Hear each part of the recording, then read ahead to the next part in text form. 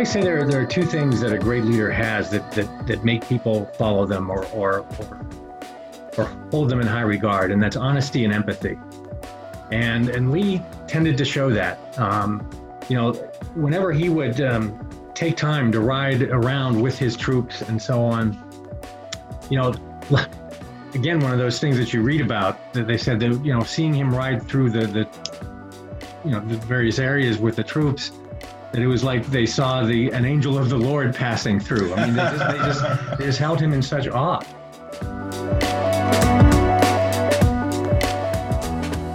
Welcome to the Impact Leadership Podcast, brought to you by Cardivera, a leadership development ecosystem that helps you grow your people, grow your business, and grow your life.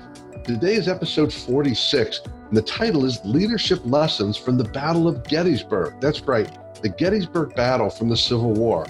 Our very special guest is Jack Carroll.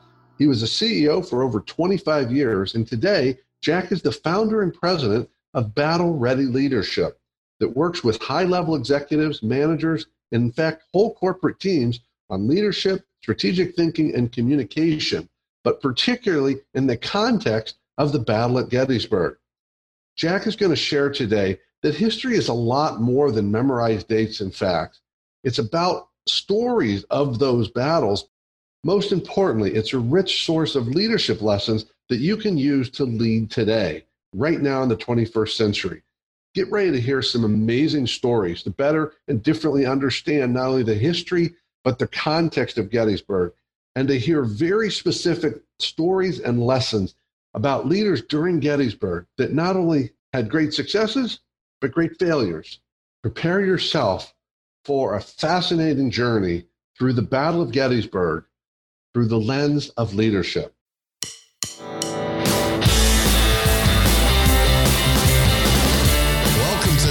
Leadership Podcast, where we explore leadership, business, and personal growth to help you grow your business and live a richer life. We're your hosts, Jeff Dishwitz and Craig Matthews. We believe that leaders have to put their people first. And if you don't have time to grow your people, then you're not leading. Get ready for conversations that will challenge your thinking and help you transform your leadership and your business. Welcome to your bigger business and bigger life.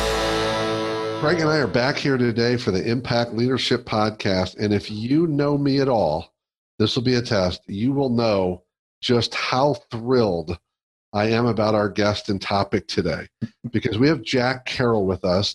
And that may not mean anything to you, but Jack Carroll, his company is called Battlefield Leadership, and he is all about leadership, which we love. But here's the cool part. Jack comes at leadership from a perspective certainly of battlefield, but with a real emphasis on, wait for it, Civil War leadership lessons, with a heavy emphasis on Gettysburg. And again, those of you who know me, you know I got goosebumps right now, because I'm so thrilled to listen to this, hear what's going to come from this. So I'm going to just jump in and say, welcome, Jack. Yeah, welcome. Thanks, guys. Really appreciate the invite. I'm excited to talk to you today, and let's have at it. I'm excited to tell you more about the business and talk about leadership. Awesome. Right on. So, Jack, we always start off with a simple question, which is give us a little bit of the story that brings you here today and the topics we're going to talk about. Well, I think what brings me here today, I think, is give you a very brief background. I spent a number of years as a CEO of a regional advertising agency, and during that time, I really was challenged constantly by leadership opportunities and challenges and different things that went on within the firm. And there were a lot of, I think, things that I learned as I grew and as I added people to the staff and so on about team building and how to begin to lead leaders and so on. And one day, I decided that I needed some help in terms of gaining some inspiration for my team. And I decided to take the whole team to Gettysburg for a bit of a summit of sorts. And it turned out being kind of a life-changing, situation for a number of people on the team, but especially for me, because when I went to Gettysburg, and I think anyone who's been there, and certainly Jeff, you've been there before as well. And when you go to Gettysburg, you get taken in by just the enormity of the situation and what happened there and so on. And I began to learn more about the stories and so on. But one of the things that really struck me is, apart from the courage of the soldiers who fought there, I wondered, what made them do this? What made them stay and fight? I mean, enormous number of casualties and so on at Gettysburg. And so it really came down to... Let me back you up for just a moment. So I am not a big student of Gettysburg. So maybe if you can give us some little context in there, because I think that would help me and some of the listeners as well. Sure, absolutely, Craig. Gettysburg happened in July of 1863. It was a pivotal time during the American Civil War. Prior to the battle, the war had been going on for 2 bloody summers. And one of the things that is really interesting about the Battle of Gettysburg, I mean, it's known kind of as the turning point in the war, and there are a number of reasons for that. I'll talk specifically about leadership and why Gettysburg is so significant at that point in time. Prior to the Battle of Gettysburg, Robert E. Lee, who was the commander of the Confederate Army, he and his chief lieutenant Stonewall Jackson conducted what many people consider to be one of the greatest military campaigns in history. They would crush huge Union armies in battle after battle, and they had all the momentum in the world coming into July of 1863. So much so that Lee felt it was time to kind of move out of Virginia and invade Northern Territory. He had that much confidence. So you've got this going on the one side. The other fascinating part about the leadership is that the Union Army actually named a new commanding general only 3 days before the battle. Oh, wow. So you've got someone who's brand new in that role going up against this iconic figure that is almost legendary in this battle. And we'll talk about it in more detail, I hope, as we get on in here. But that's really where the leadership story begins at Gettysburg. So Gettysburg happened in July of 1863. It was 3 days, July 1st, 2nd, and 3rd. There were more than 50,000 casualties during the battle. Certainly Wow. was the largest battle in the American Civil War, actually the largest battle in the history of the Western Hemisphere. Wow. And so one of the things, a lot of people say that the battle kind of happened by happenstance. It was sort of this lucky situation where the Confederates kind of by accident ran into the Union cavalry and it happened to be in Gettysburg. But I even have, I talk a lot in my book and some other things about how I believe that that destiny was kind of set up ahead of time by the leaders of the armies that kind of put the battle in Gettysburg. So Lee was defeated at Gettysburg, kind of changed the course of the war. The other thing that people need to understand is politically, this was a time when, there was a lot of unrest in the North. There were riots in the streets. And I think Lee saw this not only as a military victory, to win the battle, but he thought coming to Pennsylvania, he could actually win the war. And so that's the significance of the Battle of Gettysburg. So, I mean, I think you can't overstate the importance in our country's history of what happened during those 3 days in 1863 at Gettysburg. Wow. Well, thanks for that clarity. It's so much there, Jack. It'll be interesting to see how much we can get into. I always tell people that Gettysburg is such a great leadership resource because there's so many moving parts. And I don't even know if you plan on talking about it, but you referenced a Stonewall. Mm-hmm. He was, Lee had 2 right hands, right? He had Jackson, and he had, the name just escaped me. Well, Longstreet was Longstreet. But so he's going into battle in Gettysburg, and he didn't have Jackson. Because Jackson was killed a month earlier at Chancellorsville. So I've read a lot about the people saying, how would Gettysburg have been different? And how did he communicate, knowing how Jackson would interpret those messages, but he had new generals that didn't listen and hear the same way. Well, that's exactly right. And I talk a lot in my program about adaptive leadership. And that's where, as great of a general as Robert E. Lee was, at Gettysburg, I call Gettysburg his bad day. His bad day. That's a pretty bad day. Well, bad 3 days.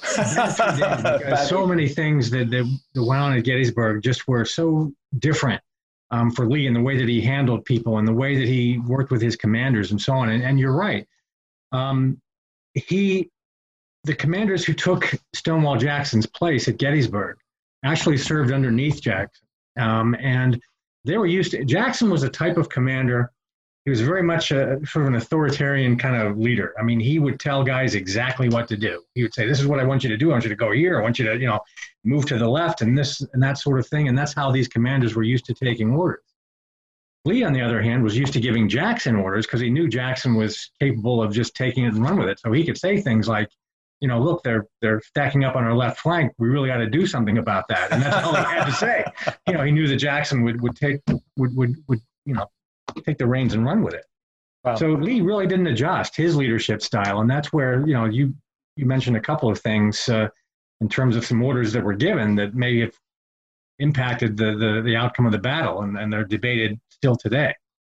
Wow. So Jack, one of the things I think I took you off track from your story because you had just taken your leadership team out there to Gettysburg and we didn't hear the rest of the story. Sorry. Well, that's fine. I think I was just really trying to say what really led to this whole concept of battle ready leadership in the business and the different seminars and things that I do. It started there when I took my own team to Gettysburg, and we really learned a lot about leadership and that sort of thing. And I just became obsessed with it. And I couldn't read enough about some of the leaders and the different things that they did and the strategy and so on. And so I started actually taking other businesses up there. I had clients. I had still, was running an ad agency, and I had clients that really kind of pulled me in to things other than just helping them with their marketing. I mean, we got involved in a lot of different things with their strategy and everything else. So I started taking them up there and even taking friends and family, any excuse I could get to Gettysburg and start telling people these stories of leadership. Huh. And eventually I turned it into a business. And so that's what I'm doing now, and wrote a book on the subject and that sort of thing.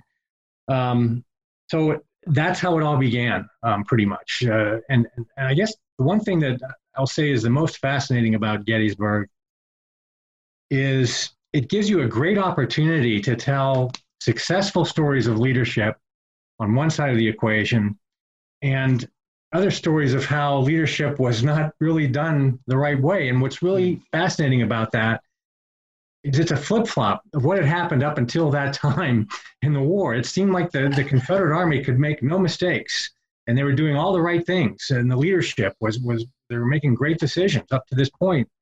And the Union Army was just one disaster after another. And they got to Gettysburg and everything changed. And there are reasons for that.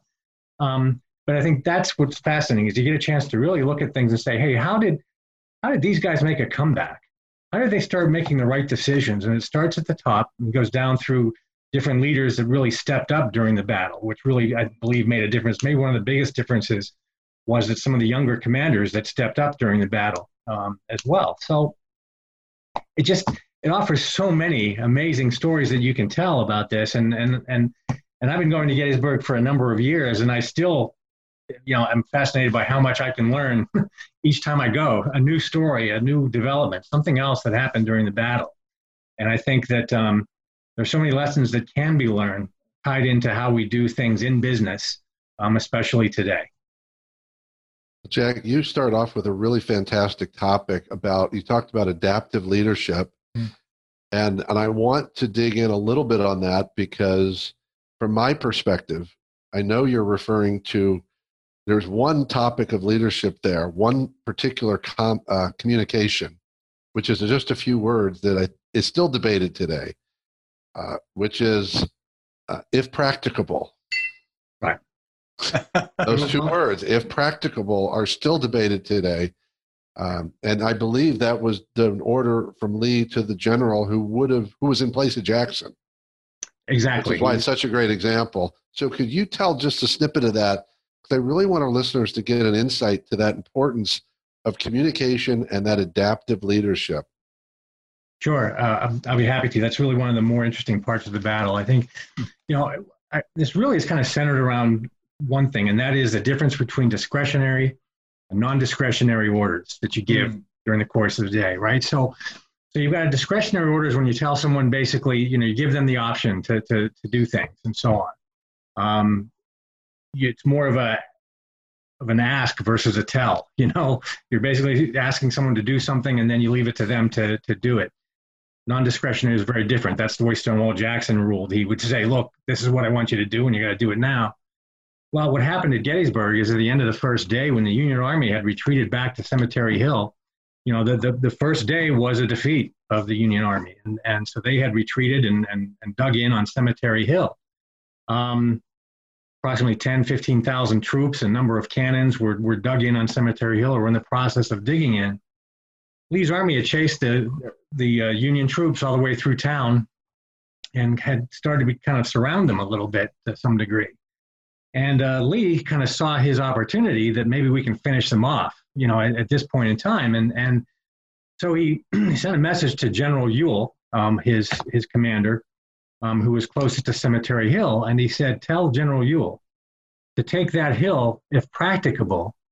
Now, there's a second part to that order that seems to be lost in history, especially to people who are, critics of General Ewell. And the second part of that was, but do not bring on a general engagement, meaning don't get yourself into trouble that you can't pull yourself out of until the rest of the army is there to support you. Okay, so Lee gave this order. He said, take that hill if practicable. All right, well, General Ewell sort of assessed the situation. Ewell saw that, he knew that his men had been fighting for hours during a hot afternoon. They were badly beaten up and he had lost much of his strength. He saw that the Union Army was well entrenched. He also had gotten a report that there was another Union Corps, the 12th Corps, was approaching from his left flank, and he was afraid that he would be surrounded. So Ewell said, I think we'll pass and we'll wait on this until tomorrow. So what you're referring to, Jeff, is the criticism of Ewell, was immediate and long lasting in the South, about pretty much blaming him for losing the Battle of Gettysburg, because everyone seemed to think that hell, if Stonewall Jackson were here, we would have taken that hill and we would have won the battle. So that's where I think discretionary and non-discretionary orders become so important for a leader to understand, that adaptive leadership style, to understand who might be good at accepting discretionary orders and who's good at understanding a non-discretionary.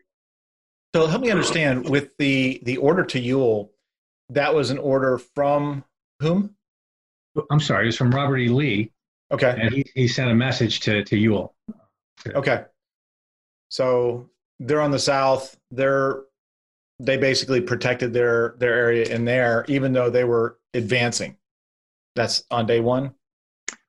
Well, yeah, I think the choice was to not, the Union Army had now taken command of this high ground.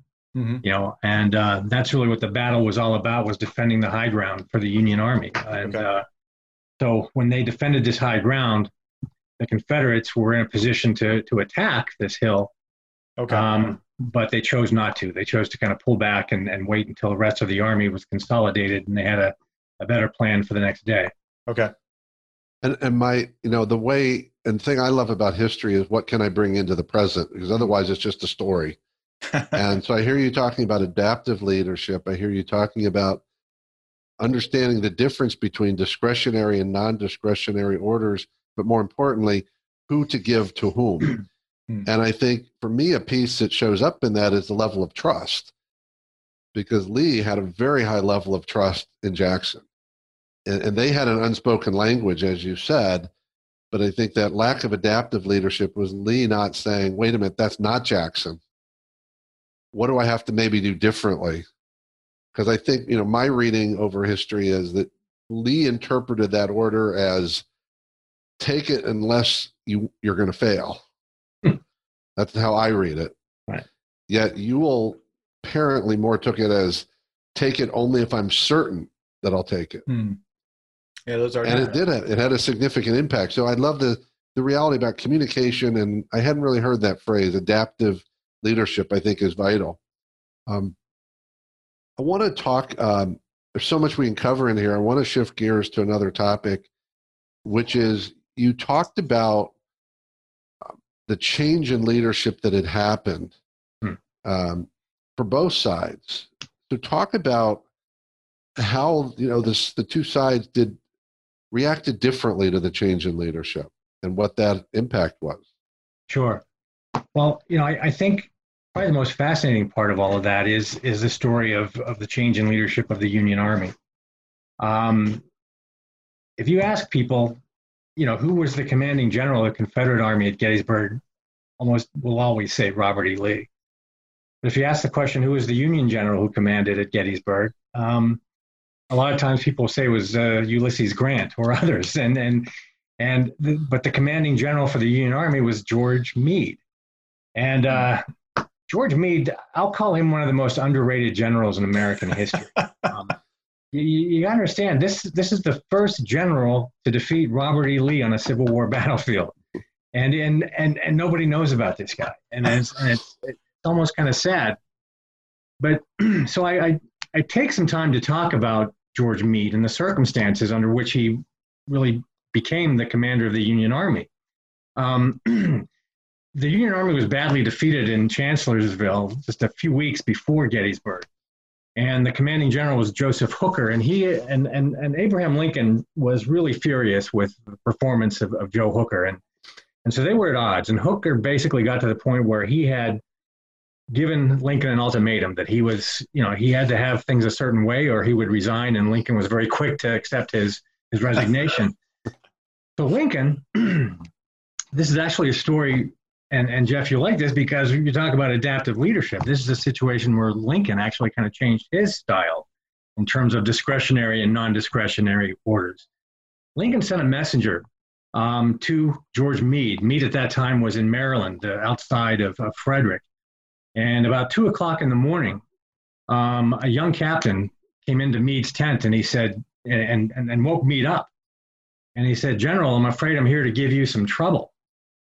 And Meade wakes up and he doesn't know what's going on. He has no idea what's happening, except he makes an assumption that he's being arrested for some infraction, perhaps on the battlefield or something else. So he jumps up and he says, "Look, if you're here to arrest me, I want you to know I have a clear conscience." And to that, the young captain said, "No, General, I've got far worse news than that. You've just been named commander of the Union Army." Oh, wow. And when I get to Lincoln's order, basically the order was this, that Meade had to accept this command or he would need to resign from the Army. Okay, so there's nothing really discretionary about that. It pretty much is, you have to do this. And you can interrupt and cut me off any second, but Meade is one of my favorite topics to talk about. And it was interesting because one of the first things that Meade did was he sat down and he wrote a letter to his wife. And two things in that letter I think were very telling about George Meade. And one was he sort of made light of the situation and this whole process of how he was made the commander of the Union Army. He said to his wife, he said, "I was convicted and sentenced without a trial." Okay. And that's how he kind of phrased it, so it speaks a little bit about Meade and his personality and so on. But the other thing that Meade did was he told her, he said, "Look, Lee is in Pennsylvania and I'm going right at him." Okay. And this is something that maybe contradicts what some of the people say about George Meade and his leadership style for being maybe a little too passive. Meade knew what he had to do. And Meade's background, he was an engineer by trade, very well schooled at West Point and so on, very methodical in the way that he did things. And Meade was absolutely masterful in the way that he coordinated this army in a very short period of time. I mean, as I said, imagine it's only 3 days before the battle actually takes place. Now, nobody knew it was going to be in 3 days exactly, right, but he knew that something huge was about to happen. So but Meade did a great job of sort of empowering his commanders. When he was new to command, he didn't know a lot of the Union commanders, but he knew some of them. And the ones that he knew, he really trusted. That word trust comes into play. Mm-hmm. And these commanders he empowered and put them in key positions and organized the army as such so that these, in this case, 3 key commanders were going to be in a position to make critical decisions going forward. One was John Buford, who was the cavalry commander. John Reynolds was probably the most highly regarded senior officer in the Union Army, and Winfield Scott Hancock. So Meade was fantastic at building a team and empowering that team, getting them together, and then there are so many lessons in terms of great communication beyond that. We think communication is important today. It was really critically important back then, and they didn't have the kind of technology, obviously, that we have today. I mean, they didn't, there's no radio to tell someone what's going on. So, you can imagine scribbling messages on this piece of paper and handing it to a guy on a horse and getting things out to people. So it's got to be really, really crisp and clear, because exactly. you can't say, just text back and say, okay, so what did you mean by this? Well, that's wow, exactly right. Good point. And one of the things, Craig, that I do in my course is I challenge everyone, to think of the strategy of their business, and communicate the strategy of that business as if you're telling someone in 20 words or less. Okay, so your business strategy, and that's really what Meade had to do. I mean, he had to come up with his battle plan. I call it commander's intent. Yeah. And he was very clear about that to all of his commanders in terms of what they were supposed to do, what the overall goal was. Mm-hmm. The strategy was to really, find Lee, engage him, and hold him in place until the rest of the Army got there. So it's interesting you say that, because I've heard the term commander's intent. Was that something that Meade started? I don't believe he started that, but it's a military term for sure. And I think that's, when we talk in business about strategy and that sort of thing, they talk about commander's intent. What is it the commander intends to do? And you'll see that a lot in various war movies and so on. Mm-hmm. But that's how Meade put his strategy together. And the whole process between that time he took command and getting to Gettysburg, and even during the battle itself, the way that he continued to be this real empowering general. Well, Jack, I want to put one little piece of context on this, because I think what I'm saying in this question is a reason for people to study Meade is I'm sure you know the numbers, but at that point, how many other generals had there been who had led the Union Army? Well, there were 4 in very short order within about a year. Lincoln didn't waste any time. If he felt that a general had failed him, he was very quick on the trigger. And he was getting incredibly frustrated with the commanding generals, and rightly so in so many cases. But I think it had a lot I think one of the reasons that Meade probably was successful was because Lincoln played a fairly active role in terms of, telling Meade what he expected of him at this point in time. He didn't leave a lot of things open. Basically, look, Lee's in Pennsylvania. You got to get him out of here. Yeah. And so I think some of that had to do a little bit with Lincoln's change. And when I talk about Lincoln, and I talk about a transformational leader, and I probably want to focus on him a little bit somewhere in this conversation, but that's I think that has a role to play in it as well. Is the commander in chief had a lot to do with Meade's success, I believe. Well, I think the 2 pieces of context that bring it to me to modern day is, so Meade did a brilliant job. You've talked about his empowerment, his communication, and what tell me if I'm wrong on this, but one thing he didn't do is he didn't dramatically shake things up in terms of leadership. I mean, he was literally coming into an organization, the Union Army, that had 4 generals before him. One of them had been in and out and then back in, McClellan, but they had all basically been fired or resigned before they got fired. So you think about most leaders who come into an organization where they've had a lot of turnover, one of the things they do is they start changing everything. But Meade really didn't do that. Right. Well, you're right about that. And one of the things, Jeff, about that's fascinating when you talk about the change in leadership and having trust and so on. Meade's chief of staff was a man named Daniel Butterfield. And Butterfield was actually a strong ally of his predecessor, Joseph Hooker. And Meade and Butterfield really didn't get along very well. And there were times when a lot of people suspected that Butterfield was undermining Meade from time to time. And so when you have a change in leadership, you deal with that as well. And I think that's why it was so important for Meade to find people that he could trust, because there were some people that he didn't know. And as you know, during the battle, there were even some commanders that the wheels came off during the battle itself. I'm thinking of Dan Sickles, for instance. very interesting character. We could talk about him for the next 90 minutes, but he kind of went against Meade's orders during the battle, and that was a big fiasco. Let's take a quick break and hear from our sponsors. The Impact Leadership Podcast is brought to you by Cardivera. Cardivera is a leadership development ecosystem with training, coaching, resources, events, and a community to help you grow. At Cardivera, we believe that you can't grow a business bigger than you, that your company is limited by your growth. We blend personal growth with leadership, team, and business growth to give you a single place to grow your people, grow your business, and grow your life. You can find out more at cardivera.com. Welcome back. Well, Jack, one thing I want to make sure we cover, and as you said, we could spend so much on this. So I'm jumping about, you opened by talking about courage.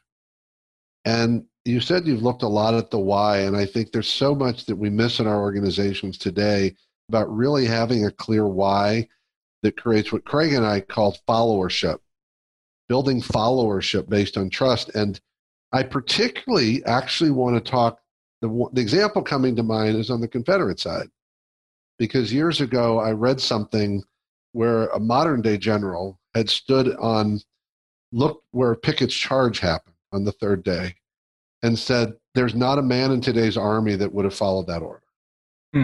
Wow. Because it was, and Suicide? it almost succeeded. It almost, I mean, there were glimpses of success. So speak to the why and what, and I guess if it is just about the cause, speak to that, but what are some of the whys that drove these men to follow these leaders in incredible circumstances? Yeah, I think there are a number of things you can unpack with that. And I think it goes beyond the cause itself. People talk about the Southern cause and how these soldiers were so devoted and so on. But I think there are a couple of things, and I really talk about, if someone believes in their leader, they're willing to go to war for them. And so when you talk about Robert E. Lee, they believed in him, and he believed in them. And in fact, he blamed himself after Pickett's charge and said, I thought we were invincible. That's why he gave the order to do this charge across that open field. So I think people, if they believe in their leader, Confederate soldiers were known to say things like, I would charge the gates of hell for that old man. And those types of quotes are out there talking about Robert E. Lee. So they believed in him. But the other thing that's really important, and I know so many military people that tell me this all the time, that when you're in battle, you're in battle with the person on the right of you and the person on the left of you. And the last thing you want to do is let them down. Yeah. And you don't want them to let you down. You depend on them, but they're depending on you. Okay. And you're in this thing together. And the last thing you want is to be the person who lets someone else down. And I do talk a lot about that because I think, as you know, in business, if we can bring some of that attitude with us, that there is this greater thing going on than just us as individuals, and we're in this together, I find that is really one of the things that serves as part of the explanation as to why these soldiers did what they did. I mean, there are a number of examples. There are some examples on the Union side where you say, what are these guys thinking? Why did they follow that order? They knew they were sacrificing themselves, but they understood why. So if you look at that as a modern context of, there are a lot of organizations that try to build family. And so is the family bond going to be the same thing as like the platoon bond? Is that going to be a similar thing where you really don't want to let down your family versus, the person you're fighting a live war with? Yeah, I think so. And I think that starts with leadership a lot of the time, Craig. I think that, it starts there, that if you are able to put yourself out in front, if you're the type of leader that leads from the front, that you're not asking anybody else to do what you're not doing yourself, and whether that's in a family or whatever that might be, or within a business, if you're a leader of a group of people and you're asking them to do something, they need to understand that you're willing to do it yourself. I mean, a good business example, I know in my line of work, in my previous world, there were so many times that, we'd be racing against deadlines and we'd be working late hours and sometimes even pull overnighters to get work done for a presentation or a campaign or whatever that might be. Well, I couldn't just say, hey, guys, have at it. Have a fun time tonight. I'll order a pizza for you guys, and I'll be home, watching TV if you need me for anything, And so I think that analogy is such. I think you just need to think of that sometimes that, you've got to be the one that during a time of crisis or a time of, of urgency, that you're the one that has the clarity of mind and focus to say, hey, we're going to do this, and so on. And I think that's why, during Pickett's charge, the officers were right there. And sadly, I mean, one of the tragic things about Pickett's charge is so many of the generals were killed during Pickett's charge. Wow. And well, I guess going 100 years before that, we must stand together, or surely we will. We must hang together, or surely we will hang separately. Yeah. Exactly. Talking about the founding principles of our founding principles, yeah. Our country. So, Jack, I really resonate with this idea. In fact, what popped in my head was there's a book. The title resonates with me. It's called "Who's Got Your Back," and the book's all about building relationships. That's what it's about. And I think so many people and their teams today are really desperate to feel like they've got people around them who have their back. Mm. And, I think it's easy for people to dismiss this conversation as this is battlefield leadership. And I don't see that at all. And I know you don't, because these are endearing principles that cross lines. In fact, I would argue it's a greater test to have people follow you because they want to in battle, not because they have to. Yeah. The level of trust that it comes from that. So I would like you to speak to around that. The word you haven't used yet relates to Robert E. Lee. And one other little piece that's hitting me. Right now in this country, there's a lot going on around Robert E. Lee. His statues are coming down. And I think it's a complex topic. And it's easy for Lee to be judged for the cause he fought for. But he was a leader on both sides that very few people had this label, which is beloved. Robert E. Lee was beloved as a leader. What made him beloved? And how does that translate into modern day leadership? Well, I think a couple of things about Robert E. Lee. And one thing that a lot of people don't know or they forget about is when the war began, Robert E. Lee was offered command of the Union Army by Abraham Lincoln. But he chose not to take command of the Union Army. And his reason was that he couldn't fight against his home state of Virginia, for the most part. Lee, I would say there are two things that a great leader has that make people follow them or hold them in high regard, and that's honesty and empathy. And Lee tended to show that. Whenever he would take time to ride around with his troops and so on, again, one of those things that you read about, that they said that, seeing him ride through the various areas with the troops, that it was like they saw an angel of the Lord passing through. I mean, they just held him in such awe. Wow. In fact, a sort of a funny little sidebar story. I don't know if you've seen the movie Gettysburg. Well, you say, of course.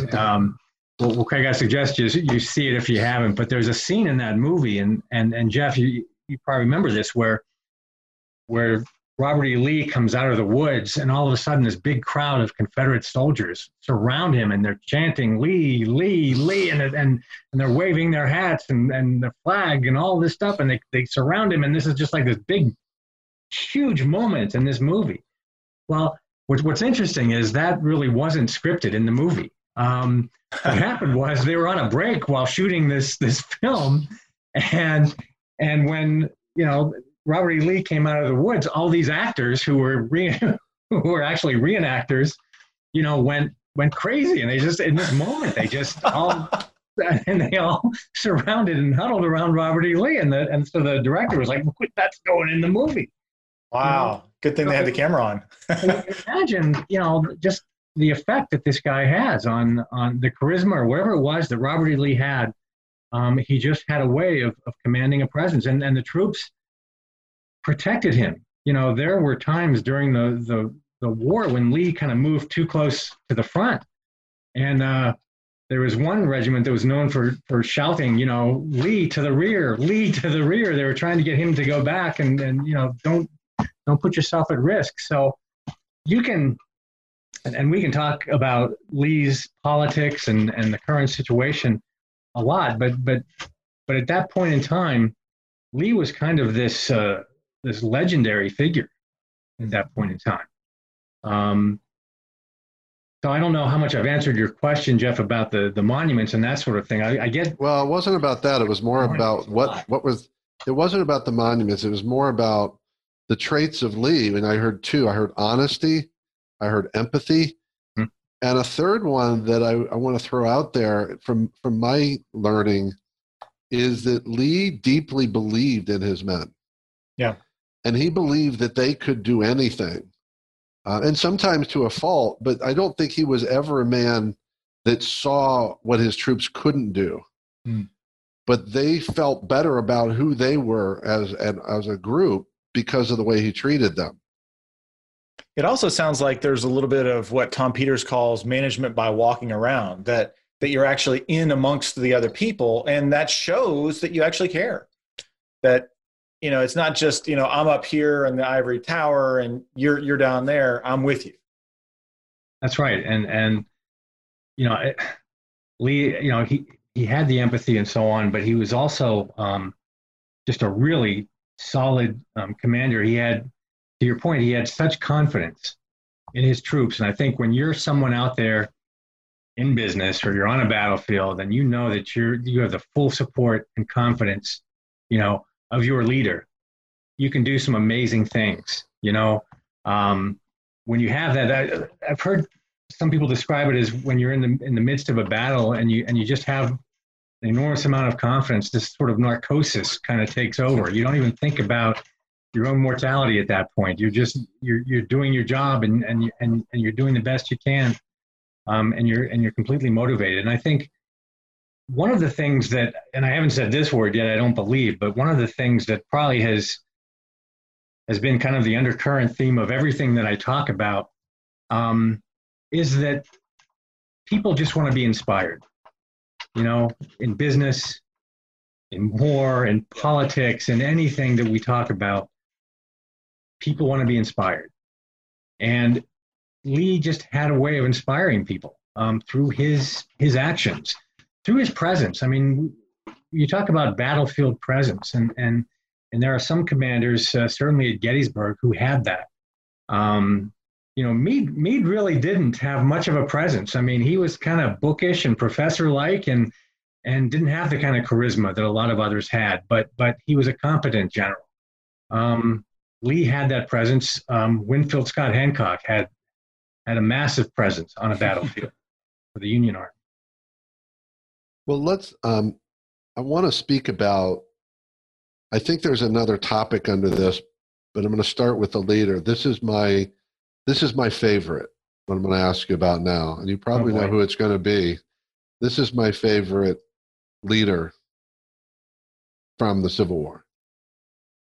And many called the hero of Gettysburg, Joshua Lawrence Chamberlain, the college professor. And I always like to talk about him because he was by no means a warrior in the traditional sense. And too often people think of battlefield leadership. This is how warriors do it. So that doesn't apply to business. So talk a little bit about Chamberlain, his leadership, and his nature. Because I know I'm trying to remember the book, what the saying about him, the book was the same title, The Heart of a Lion and the Soul of a Woman. Yeah. One of the other generals referred to him that way. Yes. So speak about Chamberlain as a leader and what we can learn from Chamberlain to bring into modern day leadership. Well, Chamberlain, it's interesting. He has become this really strong figure from the Battle of Gettysburg and the entire Civil War. Chamberlain was, some people are just born to be leaders, and Chamberlain showed that. He was a professor, really well thought of at that point, volunteered to be in the Army. After the war, he became a 4-term governor of the state of Maine, president of Bowdoin College. The thing that was great about Chamberlain was he was also a very good writer and a very good speaker. And he actually was able to sort of create the narrative and control the narrative of what happened at Gettysburg. And so that's why we have him being such a focal point in some of these things that we see. The thing about Chamberlain, and I like to tell a story about Chamberlain when he was a very young boy, and I think it actually can speak volumes in terms of the way that Chamberlain approached leadership in the military as well. And I don't know, Jeff, if you've heard this story or not, but when Chamberlain was a young boy, he was plowing a field. He grew up on a farm in Maine. And as he's plowing this field, he kept coming across these boulders. And so he got frustrated and he went to his father and he said, look, how am I going to do this? How am I going to plow this field with all these boulders? And his father walked up to him and he said, do it. He said, that's how. Just do it. And Chamberlain went back and he found a way of getting it done. Now, I'm pretty sure that some brand manager from Nike, studied Chamberlain along the way. And, but I digress from the story. But what was fascinating about this was Chamberlain found a way of plowing this field. And when he became a professor at Bowdoin College, he actually wrote a curriculum around this. And the name of the class was Do It. Called it the solution to 1,000 problems. Wow. And, heroically, Chamberlain won the Congressional Medal of Honor. He was one of 64 Congressional Medal of Honor winners at Gettysburg. And his moment, and he made sure that people knew that they would remember him for this moment at Gettysburg.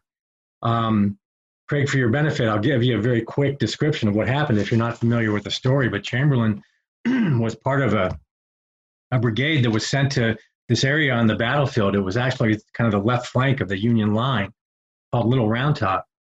And Chamberlain, his regiment, the 20th Maine, actually was kind of the anchor of this line. He was the far left regiment, meaning he was the flank of the army. So he was given very strict orders to not withdraw and not retreat. They said, you must hold to the last, whatever you do, because if the Confederates had swept around the Union line, they maybe could have taken them from behind and maybe won the battle right there. Yeah. So Chamberlain was in this position, and he was only in position about 10 minutes before the Confederates attacked. And it was a really intense fight that took place for quite a while. They speak of, 5 times the Confederates pushed Chamberlain and his men back from their position, and 5 times they fought their way back again. Mm-hmm. Chamberlain, the fighting was so desperate and deadly that Chamberlain said that there were more dead and wounded of the enemy around him than his own men at one point in the battle. And so while they're fighting, at one point, they began to run out of ammunition. And some of them had none at all, and others were very low on ammunition. So, his commanders are asking him, what do we do? I mean, we've got to, Chamberlain saw 2 choices that were given to him. One was, he could retreat, but he knew that if he retreated, it would be disaster for the Union Army. The other thing was to stay and fight. Well, to stay and fight with that ammunition is suicide. So Chamberlain, being somewhat creative, came up with a third option. He ordered his men to fix bayonets. Yeah, there you go. These men, at that time, I believe by then they probably had about less than 300 men left. They must have been worn out too. They were worn out. They'd lost half their strength. So they fixed bayonets. He gave the order. They charged down the hill at the Confederates, taking them completely by surprise. They wound up capturing 400 Confederates in the charge. And Little Round Top held. And so this is an episode that people will always think of Joshua Chamberlain for.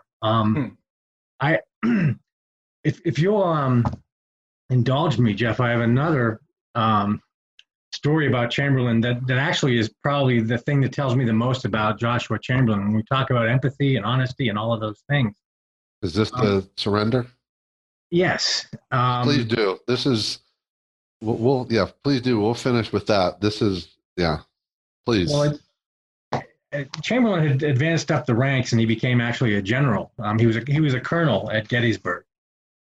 And by the end of the war, he was a general. And Ulysses Grant had thought so highly of Joshua Chamberlain that at Appomattox, when the Confederates were finally surrendering to Grant the unconditional surrender, he put Chamberlain in charge of the Confederate surrender.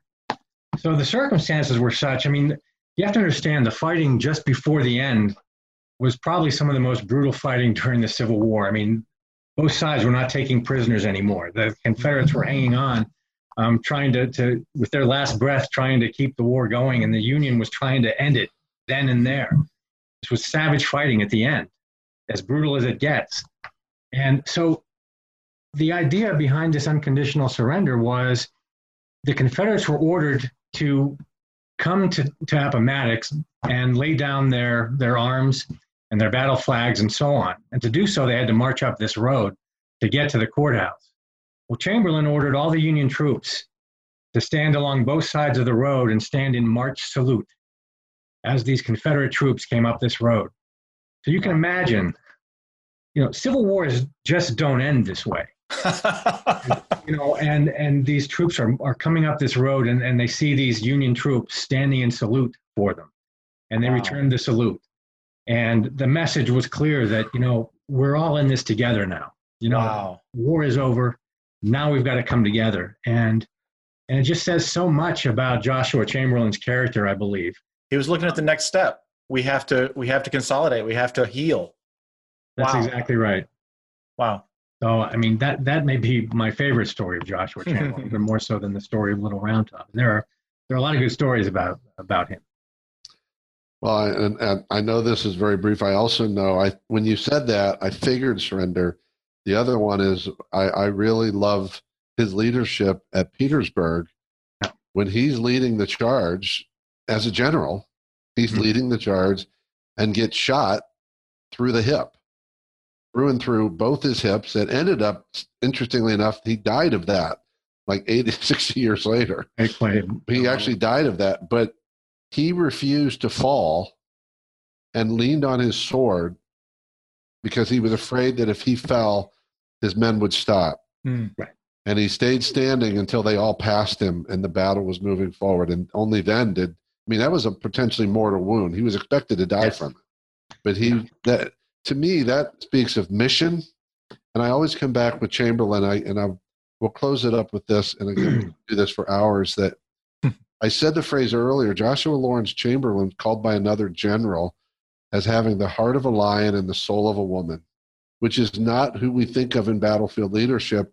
And what it reminds me is that leadership is about empathy, and leadership is about, there is a vulnerability in leadership that Craig and I talk about all the time that existed even during the Civil War in the most brutal, certainly the most brutal in terms of that type of combat in history. And yet so much of the leadership was not autocratic, was not authoritarian. Yes, orders were given, but there was a trust that was built with the people who followed them. So many great examples of building followership through honesty and empathy, even in the midst of battle. Right. So, Jack, thank you so much. I hope you could tell how excited I was during this conversation.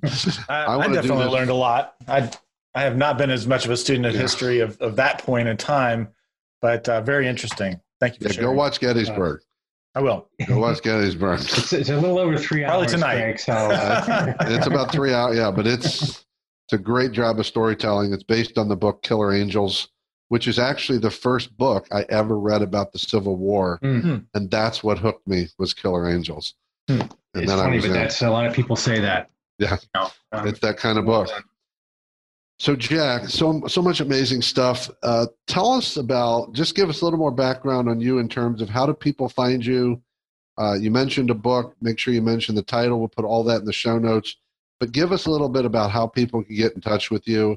And if there's anything in particular you want to promote, share that. Well, thanks. Yeah, well, they can go to my website. It's battlereadyleadership.com. The book that I've written is called Battle Ready Leadership Handbook, amazingly, and it's available on Amazon. And the book was really written to be kind of a companion piece or something that could go along with the sessions that I do for businesses. I do both I'll do Zoom, at this point, Zoom leadership conferences with businesses. Typically, those run 3 episodes, and they cover everything from beginning to end, both about the battle, but also more importantly about top end leadership all the way through to people who step up in the time of crisis and that sort of thing.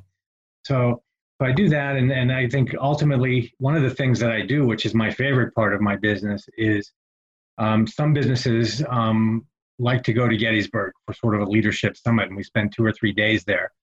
And these summits are customized.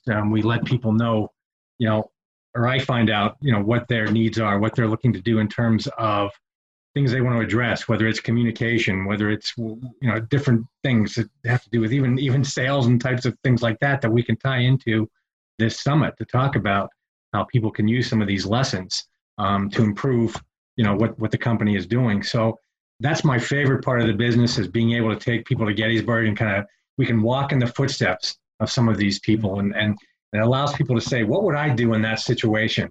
And I think it'd be extremely effective. So again, that word inspiration comes into it. And I've actually had people become kind of emotional during these summits from time to time. And it tends to be effective in terms of a leadership training process. And they can find that all on your website, right, Jack? They can. Fantastic. So I always close with one question, and in there's just interest of time, I'm just going to give you one question. It's one of my favorites, which is movies. Yeah. So what's the movie or the scene or the character that speaks to you about leadership? Well, I'm going to go with, the movie Patton. Patton to me is one of the more fascinating characters in history, not just from the military standpoint, but just the things that he believed in and just his character and everything else. So in the movie Patton, my favorite scene in that movie is, if you remember, there was a point where the Germans are leading this counterattack, the Battle of the Bulge, right? It's midwinter, terrible weather. Fighting is really intense at this point. Things are bogged down for the American army and the British, and the Germans are kind of taking the initiative. And there's one point where all the commanders come together, some of the British and some of the Americans all come together in this room, and they're talking about the situation during the Battle of the Bulge. And they say, well, right now the 101st Airborne is pinned down in Bastogne, and we need to relieve them somehow. And Ike wants to know if anyone can help relieve them, And so they go around the room. One British general says, well, I can speak for General Montgomery. There's no way. I mean, we're engaged, we're involved, there's no way we could get there. We're far away. And another one kind of hem-haws a little bit. They say, well, and they look at Patton, they say, well, what about you, George? And he says, well, I'll attack with 3 divisions in 48 hours, and they're all stunned because they say, George, you're engaged right now, He was, at that time, they were already in a major battle. And so he says, that they say, basically, we didn't know your men loved you so much that, they would do this. And he said, they don't. He said, but I trained them, and they know what to do. And so the scene continues, and you see battle scenes and terrible, desperate fighting and so on. When it comes to the end of this massive scene, and they're showing these troops, kind of walking along in the snow, and some of them have blankets wrapped around their shoes because it's freezing and the tremendous hardship. And these guys are marching in the snow, and they show Patton standing on the side of the road. And you hear his voice, and he says, this is where it all pays off. The training, the discipline. No other fighting unit in the world could pull themselves out of a major battle, march 100 miles with no hot food, no rest, go into an attack. God, I love these men, and it just, to me, it speaks so much. We talked about having confidence in your troops, and I just wonder, we talked about that a little bit at Gettysburg, and to me, that's, if you're one of these soldiers, which, by the way, my uncle was one of these soldiers in World War II, these soldiers, knowing that their commander is so confident in them that they can pull themselves out of a battle, march and go into a major attack to relieve, this 101st Airborne and save the day. I think it maybe gave them a little bit of a quicker step as they were marching through the snow in Bastogne. Wow, such a awesome good scene. Yeah. So thank you so much. I love what you've shared with everybody and weaving in the stories of Gettysburg in particular. My hope is that people will see Gettysburg and all these times as just great examples of leadership that they can bring into today's time. Yeah. That's my hope for this. And so thank you so much for bringing your passion and your wisdom, Jack. Thank you, guys. Enjoyed it. Thanks for being here. Thank you.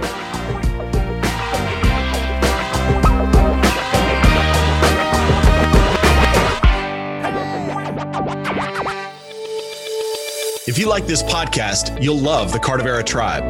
The Cardavera Tribe is a community of growth-committed leaders who want to connect, engage, and grow themselves, their people, and their businesses. Cardavera is a leadership development ecosystem with training, coaching, assessments, and events to challenge you and help you grow. And the Cardavera Tribe is a membership like none other. You'll get live access to Craig and Jeff where you can ask questions, as well as masterminds where you can get answers from other leaders who've already solved your greatest challenges. You'll have access to additional interviews and a variety of courses, tools, and resources to help you achieve your biggest goals. We have monthly game days where we have challenges and competitive games to help you grow your leadership capabilities. And you'll get a personal growth Sherpa who will guide you to help you reach your growth goals. To find out more, go to cardavera.com. That's CARDIVERA.com. See you on the inside. Do you love news about LinkedIn, Indeed, Google, and just about every other recruitment tech company out there? Hell yeah. I'm Chad. I'm Cheese. We're the Chad and Cheese Podcast. All the latest recruiting news and insights are on our show. Dripping in snark and attitude. Subscribe today wherever you listen to your podcasts. We out.